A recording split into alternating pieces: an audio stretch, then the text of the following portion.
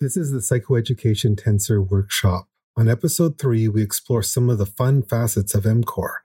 MCore represents 9 elemental modules numbered from M2 to M10 and arrayed in a 3x3 matrix.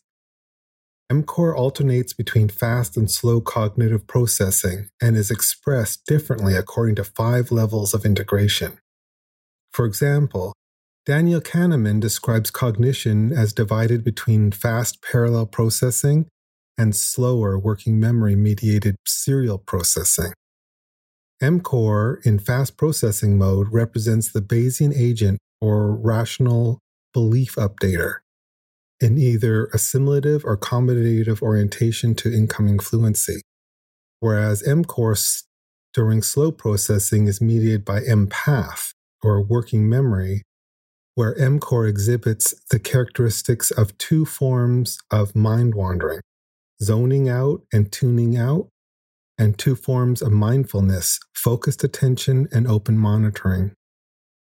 Therefore, I'll take a moment to describe some of these key neuroscience concepts associated with MCore processing, such as Bayesian active inference, accommodation and assimilation, and the 2 forms of mindfulness and 2 forms of mind wandering. Bayesian active inference is a framework in psychology and cognitive neuroscience that seeks to understand how the brain makes inferences about the world based on sensory information and prior beliefs. It is a form of Bayesian inference, which is a mathematical approach to updating beliefs based on new information, and so is sensitive to information entropy and uncertainty. In Bayesian active inference, the brain is seen as an active system that generates sensory predictions based on prior beliefs and updates these beliefs based on an incoming sensory information. This framework proposes that the brain uses prior beliefs to make predictions about the sensory input it expects to receive, and then updates these beliefs based on the actual sensory input it receives. Thus, this Bayesian rational agent is always predictive. The key idea behind Bayesian active inference is that the brain is constantly seeking to reduce uncertainty about the state of the world by making predictions and updating beliefs. This is achieved by generating hypotheses or predictions about the sensory input it expects to receive, and then using this information to guide behavior and select actions. Thus, we can use this psychoeducationally to look at ourselves and see when are we updating beliefs and which information stream are we updating or modeling those updates about. And so that given reason or the evidentiary weightings and how they cohere together logically, how do we give those belief updates as well as the latent belief updates through our cognitive biases? Accommodation and assimilation, which are 2 modes of processing this incoming information, refer to how folks adapt to new information and experiences. Accommodation refers to the process of modifying existing cognitive schemas or knowledge structures in order to accommodate new information. This is a dynamic process that occurs when the individual experiences something that is not consistent with their existing beliefs or understandings. Thus, accommodation results in a change in the person's mental structures or schemas.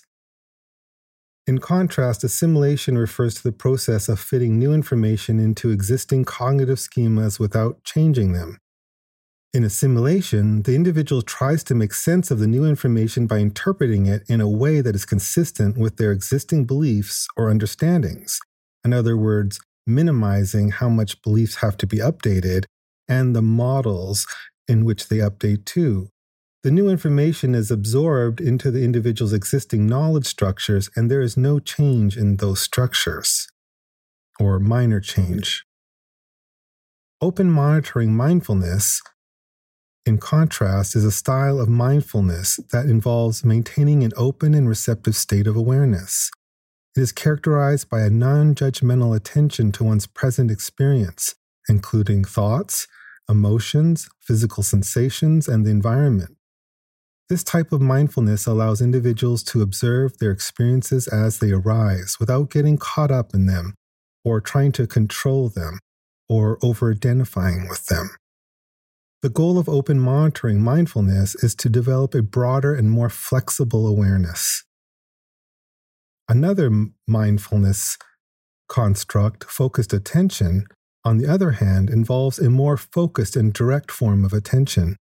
In this mode of mindfulness, individuals direct their attention to a specific object, such as the breath, a sound, a sensation, a repetitive saying or song, and maintain this focus for a period of time. This type of mindfulness helps individuals develop their ability to concentrate as well as to regulate their thoughts and emotions. The goal of focused attention mindfulness is to develop a stable and focused mind. Zoning out refers to a state in which one's mind is passively disengaged from the task at hand and has wandered off into self-generated thought, hence mind-wandering or spontaneous cognitions. In this state, the individual is not consciously aware of their surroundings and may experience a sense of disconnection or absent-mindedness. Zoning out is often associated with boredom, fatigue, or a lack of motivation, and it can interfere with task performance. Tuning out, on the other hand, refers to a deliberate act of disengagement from a task or situation that is perceived as uninteresting, boring, or otherwise unpleasant. In this state, the individual actively directs their attention away from the task at hand and may engage in other thoughts, emotions, or activities. Tuning out is often seen as a coping strategy for dealing with difficult and unpleasant situations, and it can help individuals to maintain their well-being. Thus, tuning out is more strategic, is more deliberate, and is more planative, although zoning out also is helpful in returning to baseline when the stimuli is become non-engaging. Thus, from this perspective of MCORE, experience is reduced to doxological belief updating according to Bayesian statistical principles. The mind projection fallacy is the idea that qualities of the mind are projected onto our perceptions of empirical objects so that how we experience the external world as observer-dependent is fallaciously believed to be observer-independent experience. The difference between observer-dependent experiences and observer-independent experiences is core to the PET model. For example, observer-dependent experiences are classified as instances of duality or complementarity that correspond to observer-independent tensor transition constructs. Thus, in the psychoeducation tensor, that is one of 7 primary tensors, and to observe any of the phenomena associated with these 7 tensors, our empirical observations will end up being dualistic or complementary.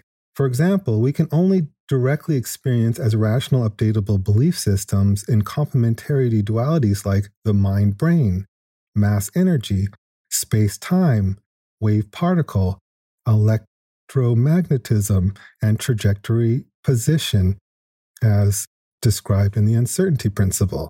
However, these complementarities are conceptually indicative of observer-independent tensor transitions.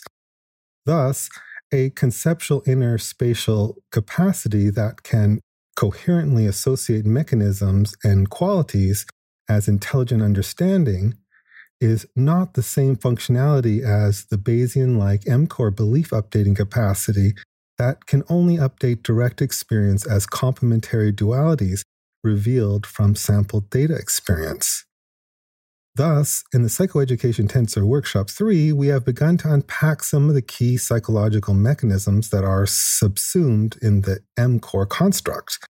We began by exploring what it means to be a rational agent and how we can slow our reasoning to accommodate extensions to our belief systems, and further slow cognitions with mindfulness and mind wandering.